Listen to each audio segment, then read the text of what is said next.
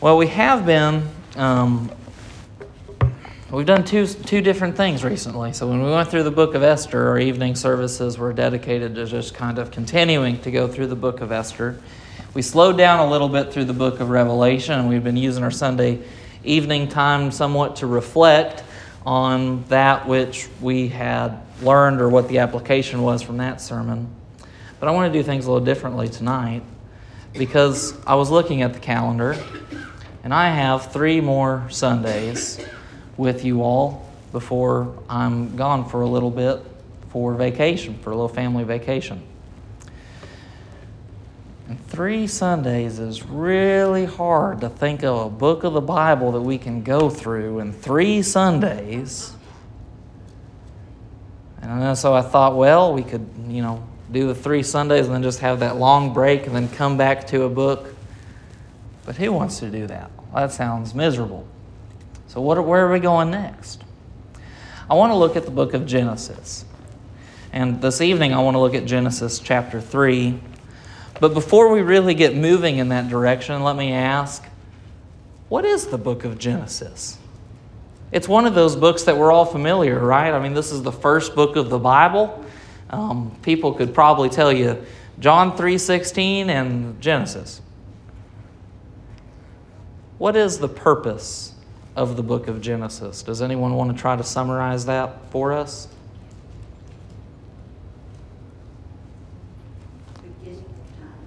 The beginning of time. Very good answer, Miss Jeannie. Yeah, so from the Greek, gnosis, or beginning. So Genesis literally means the beginning. What's the purpose? Why is it written? So that we might know. Very good answer. It answers questions for us. It gives us things to know. You know what I think the church has failed at? And I mean in a general sense in the past 30, 40, 50 years. I think we've gotten very good at focusing on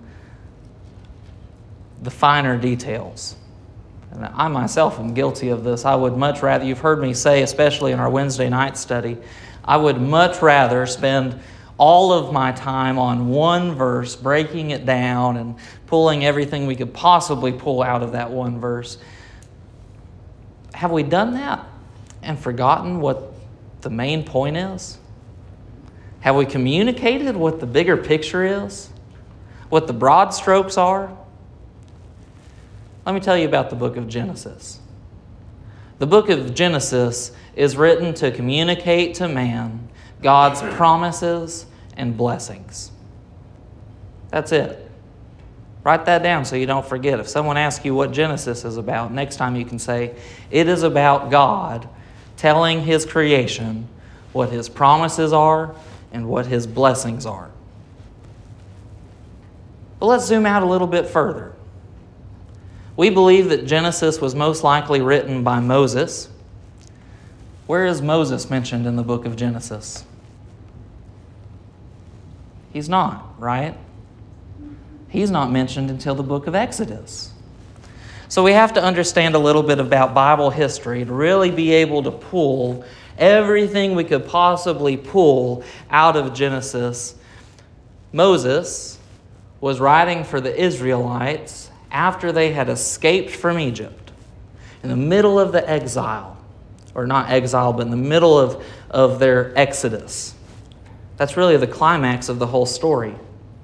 So to understand Genesis then, I think a good way for us to think of it is really to think of the whole first 5 books of the Bible as one unit.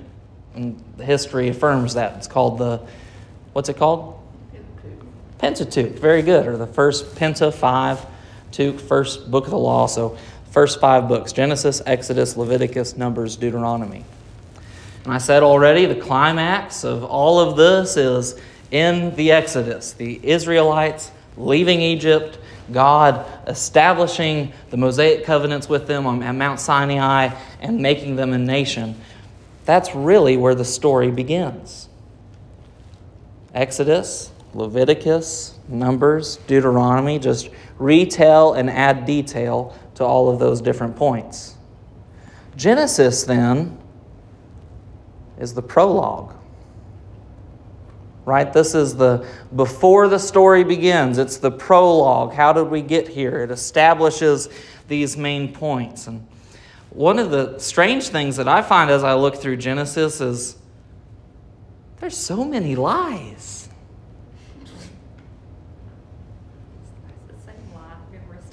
It's just over and over again. People lying or people being lied to. I mean, it starts out in Genesis 3. That's what I want to look at tonight. The very first lie, Satan's lie to Eve. But then it goes on from that and it continues. Abraham lies to save his tail, not once but twice. Calls his wife his sister. Then Israel does the exact same thing. Then Potiphar's wife lies about Joseph. It's just one lie after the next. And we see, how would that be important, considering Genesis as the prologue to this big story of the nation of Israel being established? Remember, I said Genesis is the story that God has both created and that He has given promises and blessings to His people. Why don't we see those blessings? Why can't we hold on to those promises? It all comes back to a lie. So let us look then at Genesis chapter 3. I want to look at the first lie this evening, and just giving you a little bit of a foretaste. We'll be looking at more lies in Genesis. I do need your help, though. Let me plant this seed real fast just before we really get started. I do not know what to call this 3-week sermon series. I don't really want to call it Lies in Genesis, because that's going to be posted online somewhere, and someone's just going to see a graphic that says Lies in Genesis, and they're going to say that Denver Street Baptist Church has jumped off the rails. Because now I'm calling the Bible a lie. And so that's not what I'm trying to say. I want to look at the lies that are in Genesis as a product of narrative, not as a product of infallibility. Anyways, so if you can think of what to call this series, or we'll just call it an uncomfortable series, I don't know. But if you can think of something, I would be happy to entertain those suggestions. Now let us get into the text. The very first lie, Genesis chapter 3, I want to look at verses 1 through 7. Now the serpent was more crafty than any other beast of the field that the Lord God had made. He said to woman, "Did God actually say, 'You shall not eat of any tree in the garden'?" And the woman said to the serpent, "We may eat of the fruit of the trees in the garden, but God said, 'You shall not eat of the fruit of the tree that is in the midst of the garden, neither shall you touch it, lest you die.'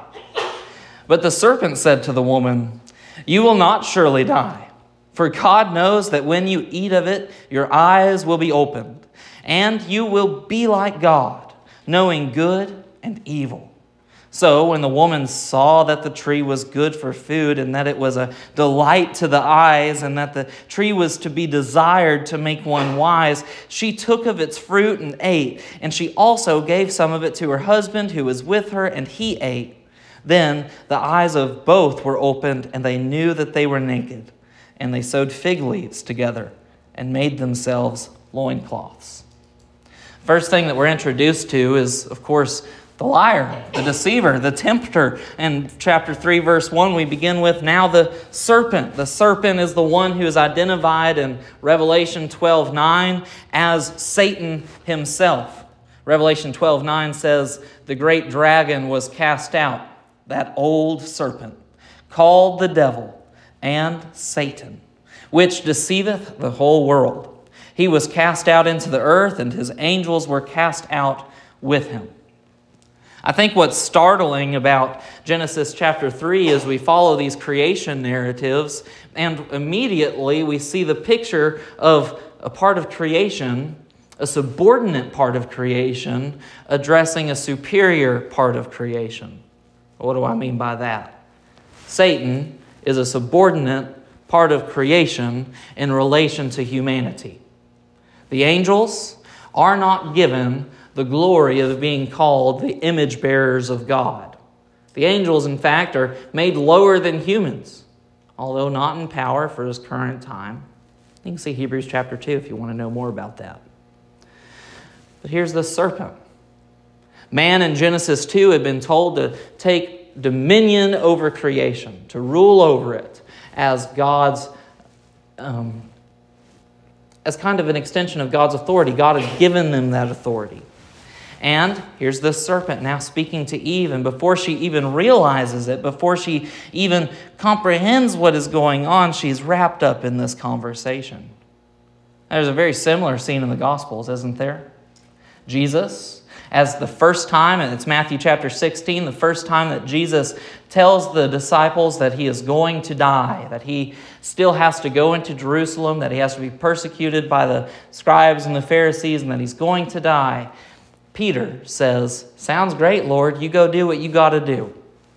No, that's not what Peter says. Peter says, "Far from it be, Lord, that you should die." And what is Jesus' response? That's right. "Get behind me, Satan." This is the same temptation, the same subordinate speaking to a superior.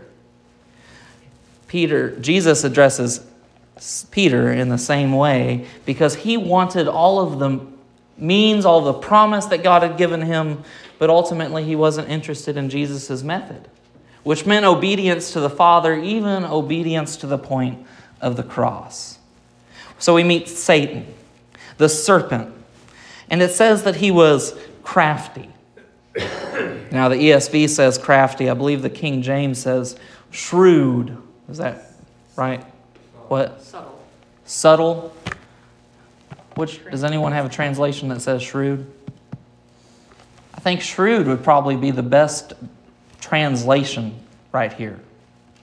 Because it represents not just the ability to be crafty, not just the ability to be subtle, but also the ability to watch out for harm or to watch out for traps or ensnarements. In Hebrew, the word used here is actually a pun. You may not realize it because it doesn't come through in English at all. But we see in verse 25 this comparison that the man and the wife were both naked and they were not ashamed. The word shrewd here in Hebrew is erum. The word for naked is erum-im. It's the same sound, right next to each other. This craftiness that communicates this wordplay is that Adam and Eve were oblivious to the evil and the dangers that lay before them. They were oblivious that there would be those that would come to deceive them. John 8:44 tells us about this crafty serpent, that he is of the devil, that his will is not to do the Father's desires, that he is a murderer from the beginning and does not stand in the truth because there is no truth in him.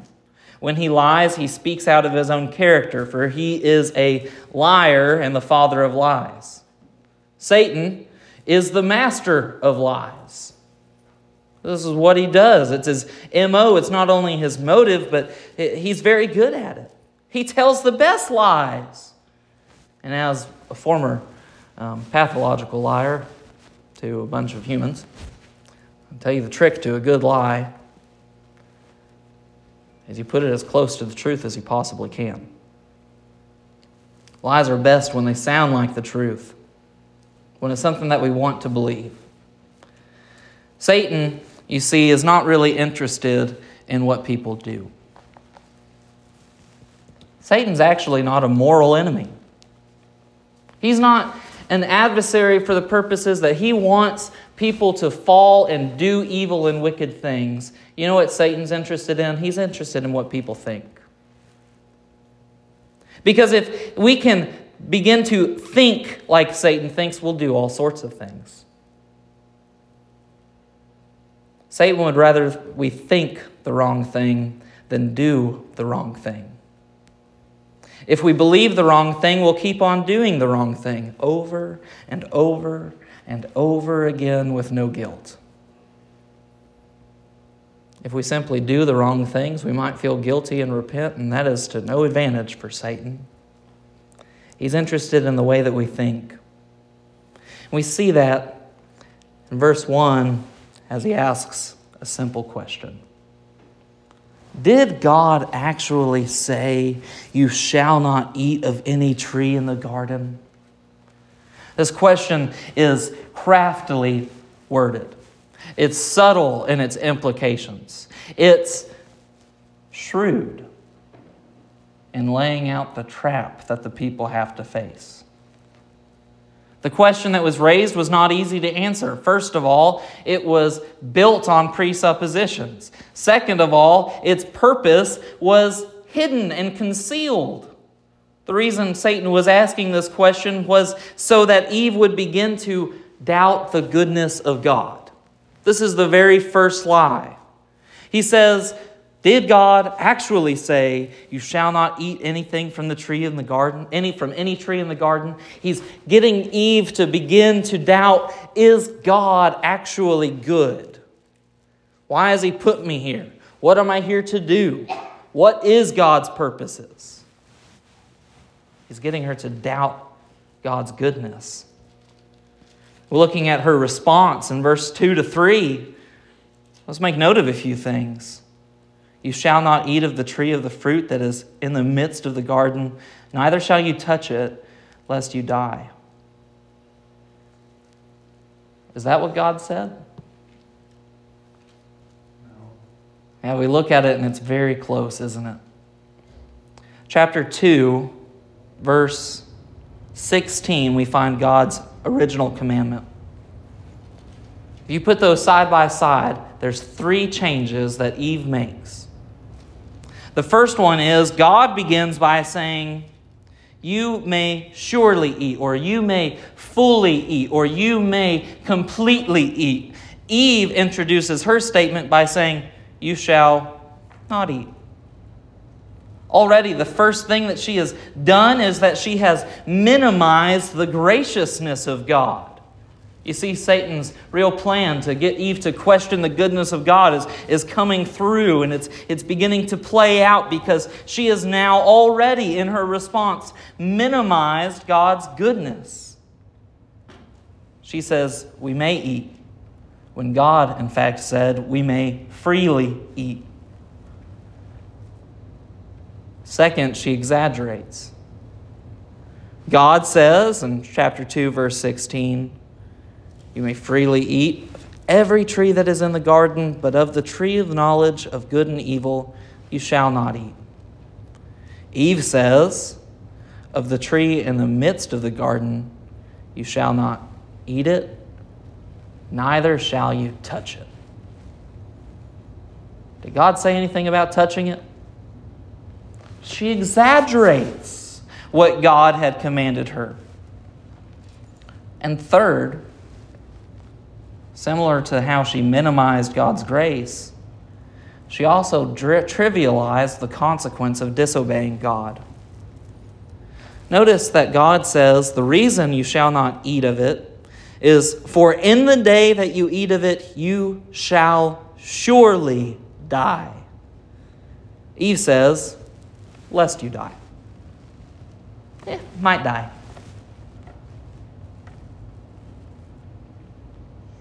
She trivializes the consequences. As these doubts begin to build, we've already seen Satan's first motivation to get Eve to question the goodness of God. But now this temptation is here, and Satan cannot help but to jump onto it with a second lie, a second deception. In verse 4, it's not just about goodness, but now he rejects the word of God altogether. He says, "But the serpent said to the woman, 'You will not surely die.'"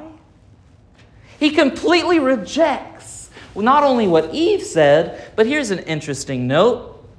A real good liar. Satan's words are closer to what God actually said than what Eve paraphrased. And he rejects it altogether. "You shall not surely die." He rejects God's word. And in rejecting it, now he's going to get Eve not just to question the goodness of God, but also His truthfulness. How How can we really get people stumbling? It's by questioning the truthfulness of what God has given us in His revealed word. We have in today's society many versions of subtle questioning of God's truth. The first one would be, and by the way, this particular list is adapted from Adrian Rogers, because I would try to avoid using such words because I don't like using big words. But Adrian Rogers uses these words, and if the Prince of Preachers himself can use these words, I can too. The first one is relativism.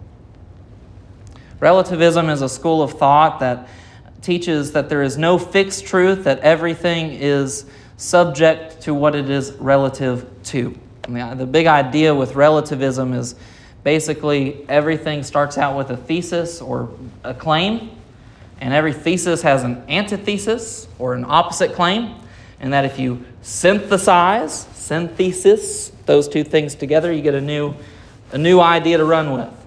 But the problem is with relativism is if there's no absolute truth and everything's relative to one another, you synthesize and then you get another antithesis, and then you have to synthesize them again. It's total nonsense. But it shows up all over. Second one would be subjectivism.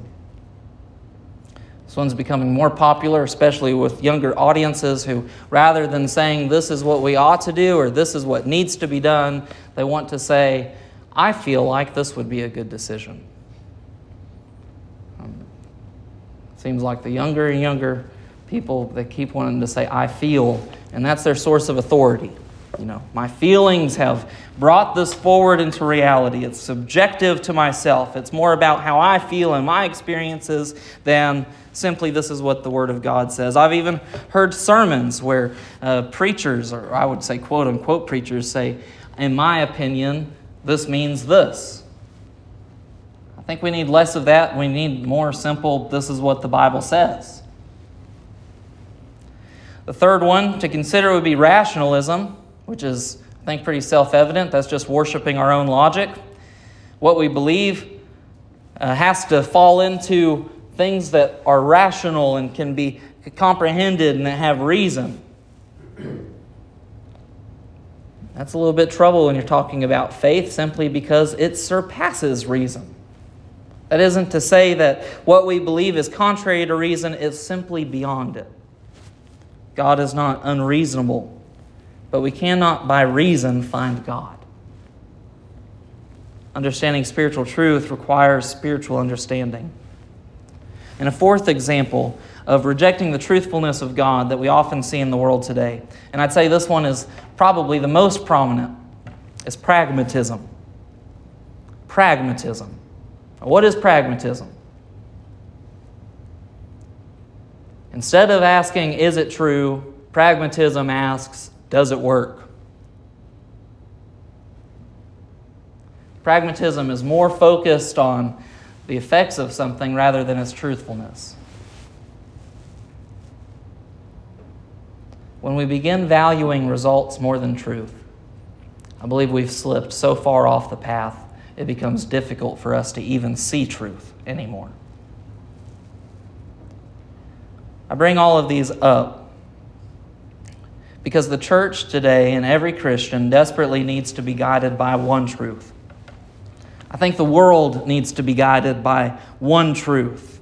I think we need to get back to realizing that truth isn't subjective, it's not relational, it's not changing, but that it is absolute. If something is true, it can be proven, it can be sought after, it can be tested, it can be verified. And it's not necessarily rational either, because in issues of faith, it's still true even if it can't be verified, because it's born into us.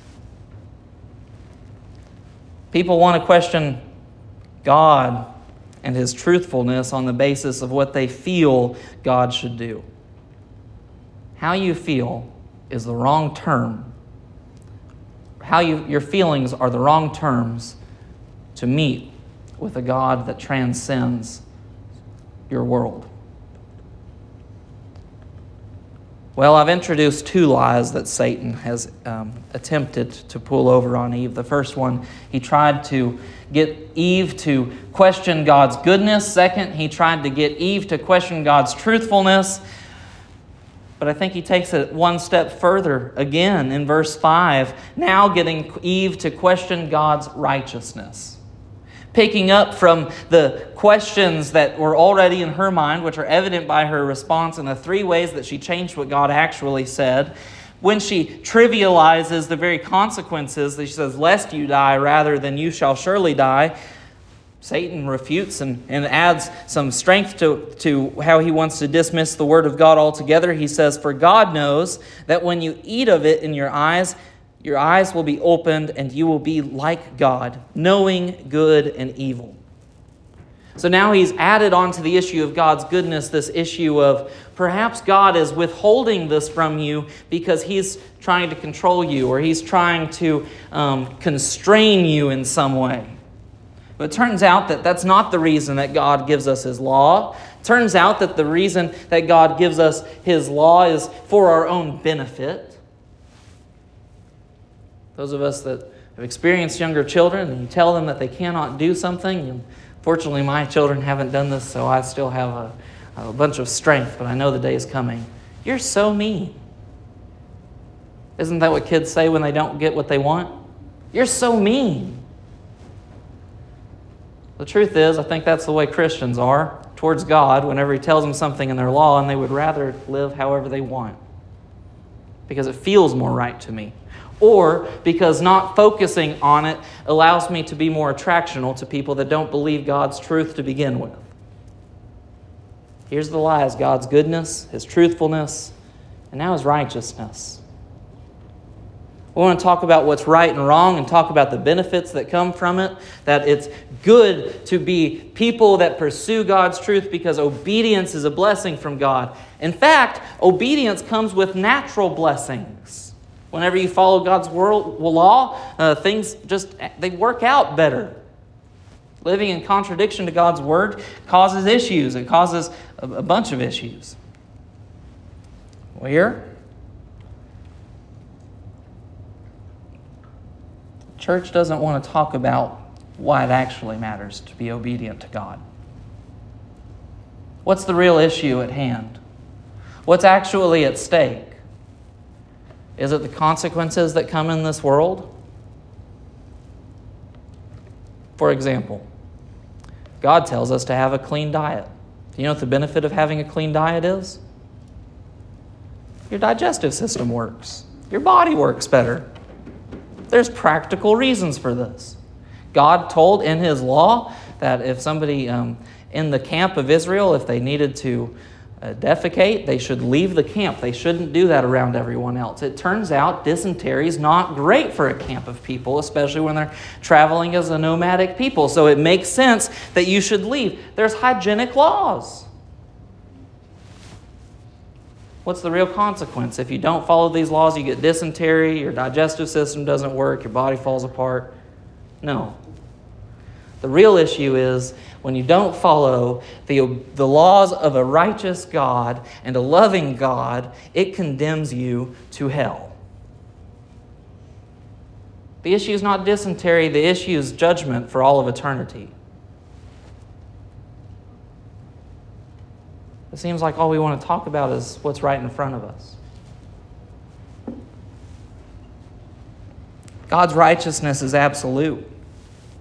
There's people that say that they have a difficult time imagining an all-loving God being the same God that could send unrepentant sinners to hell. They say that's not how our justice system works. As a matter of fact, I think if the Supreme Court were to take up today God's judgment, they would deem eternal hell and damnation as unfair, unusual punishment. God's not man. His thoughts are not man's. God's God. He's far above us and He's completely righteous. Satan tries to deceive Eve. In fact, I think he's successful in this, saying that God's withholding something from him, when in reality God's righteousness is not an issue of lest I die, it is an issue of you will surely die. People want to question God's judgment. I think they really miss what's going on here.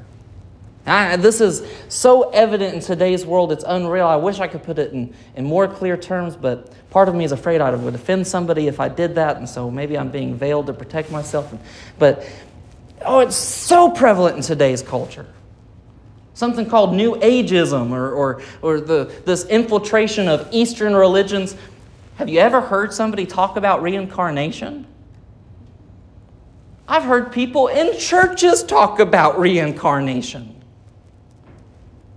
That's messed up. You're not getting recycled. God created you. That's unchristian.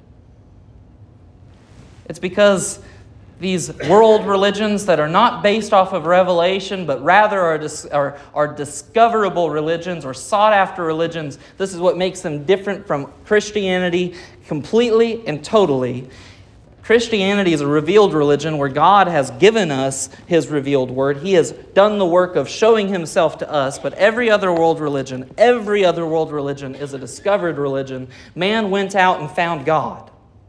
And when you go and you find God, guess what God looks like? He looks like your feelings, your prejudices, everything that you are. And when our life is based off of who I am, here's the lie that Satan really is able to take advantage of. We're afraid of death because we don't know what comes after it. And so rather than talking about judgment, rather than talking about these things, you won't surely die. You'll just be reincarnated, recycled. It really makes sense how these things came to be so prevalent in the world. What doesn't make sense is why they are so prevalent among God's people. God's righteousness isn't an issue of you'll come back in a lesser state as a bug or an ant if you don't do a good job as a human. God's judgment is you will either know Christ and through His righteousness and His righteousness alone be accepted, or without it, you'll be condemned for the sin that you have inherited from this very series of lies that we're looking at tonight. There's an explanation provided. It's not just enough to question God's goodness or His truthfulness or His righteousness, but look at verse 5 again. Why is God doing this? It's to run away from His graciousness. Remember, God did not just tell Adam and Eve that you may eat of any fruit that is in the garden. He said you may eat freely.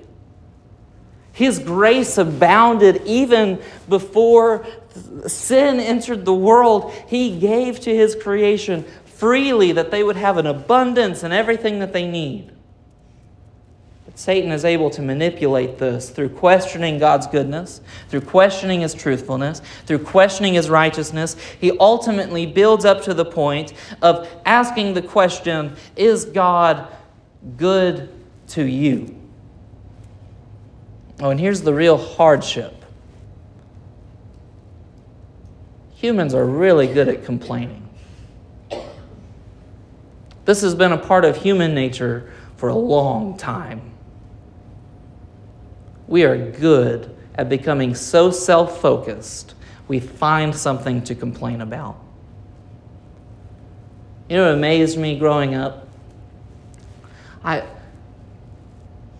wasn't popular, but I had a lot of friends from a lot of different backgrounds. You know, I was able to fit in wherever I went. My friends that had the most affluent parents complained just as much as my friends that had nothing. Just as much, if not more. Everyone finds something to complain about. The problem when we ask, is God good to you, is we can find something we think God could be doing a better job at. In asking this question and all of this buildup, Satan is able to succeed. In verse 6, the woman saw that the tree was good for food. She began to delight, that it was a delight to her eyes, that it was aesthetically pleasing, and that the tree was desired to make one wise. Think about what's actually tempting her here. Nourishment, so that's a physical need. That it was to be desired, so that's an internal or emotional need. And then finally, that it would give her wisdom, so that's an intellectual need. Aren't these the things that we pursue most of all? My physical well-being, my emotional needs being fulfilled, and I want to be wicked smart. Just crazy smart. And blow everyone away all the time. Yeah, these are the things that we pursue. These are the things that we want, and it allures her. And we can even see the temptation of the fruit now, not just being something that God had forbade, but now it's something that is enticing because there's something unknown. There's an element of going and getting that, and we've already fallen into the rabbit hole. We've already fallen into the lies of Satan and questioning God's goodness, His truthfulness, His righteousness, and His graciousness. After all of these things, this element that has been hanging and looming, I see that it's good for my physical well-being. I see that it's going to satisfy a desire inside of me. I see that it's going to illuminate wisdom for me. Wouldn't you eat the apple? By the way, it's not an apple. The Bible just says that it's a fruit. Whatever it is, would you eat the banana? The pear? Would you eat it? Everyone says, of course not. The first time I heard this Bible story, there was a felt board. I've been hearing this Bible story first from the felt board, then I graduated, to the graphic images, and then I like the comic book Bible, and I've heard it preached 1,000,145 times exactly. I no longer have any room in my Bible to write any notes in the margin because I've heard this particular passage preached so many times. I would not have eaten the fruit. Just consider for a moment the different ways that I said God's truthfulness has been questioned in our world. Rationalism, subjectivism, pragmatism. Are you ever guilty of being pragmatic? Are you ever guilty of saying that that's their truth, but it's not my truth? Loved ones, you've already eaten the apple. Why? Because it's desirable. Because it satisfied something that you wanted. It's a very difficult thing to live in a position where we are always looking forward into eternity. I don't think that I'm the only person that struggles with this, and maybe I am, but it's hard to live your life day to day and have your mind fixed on heaven. The Bible teaches that we should lay up our treasures in heaven, that everything that we do throughout our day, we should be considering the implication in God's glory. Is what I'm doing glorifying Christ? Is the way that I'm driving glorifying God? Is it a good thing that we don't have church bumper stickers? Probably. Brother Wade and I used to joke, because Brother Wade just lived down the road from Temple Baptist. I had to drive quite a ways, but Brother Wade always went to come and go before he came to church, and always made him late. And then we had a morning meeting, so it annoyed me that he was always late. And so I asked him, why do you go to come and go when you know that you're running late? He said, well, because a lady pulled out in front of me, and I was in a bad mood when I pulled out of my neighborhood, and I didn't want her to see me pulling into the church. So I pulled into come and go so that I could back out and then go to the church after she drove by. Brother Wade's, very mature, very respectable pastor. Brother Wade, why don't you just drive better? We're all guilty of this. It's difficult to keep our mind on glory. We're all guilty of eating the fruit. I'm not talking about particular sins. I'm talking about valuing ourselves more than God. When Eve saw all of these things, there's a progression. Things speed up, and you can see it. I think you can actually see this in the English translations all right. So you can see in verse 6 that the woman saw that the tree was good. And so there's this progression of like if, then, and it follows. But then look what happens whenever sin actually begins to be enacted. She took of its fruit and ate. And she also gave some to her husband who was with her, and he ate. The verbs are just so close there. The things that people are doing, verbs are action words. It speeds up. This is the nature of sin, that we consider it. Once we finally give birth to it, it's so difficult to get out of. Oh, it really does trap us. And if we're talking about lies, and I said this is really where we're heading, or really what the goal is in our 3-week study through Genesis, they pile up, and they're hard to get out of. As this picks up, verse 7 says that they both knew, their eyes were both opened, and they knew that they were naked. They sewed fig leaves together and made themselves loincloths. Now their shrewdness or their nakedness isn't just an issue of being exposed. We saw in chapter 2, verse 25, they were naked and there was no problem. But their eyes were opened from that. And they were ashamed. They were ashamed from being discovered.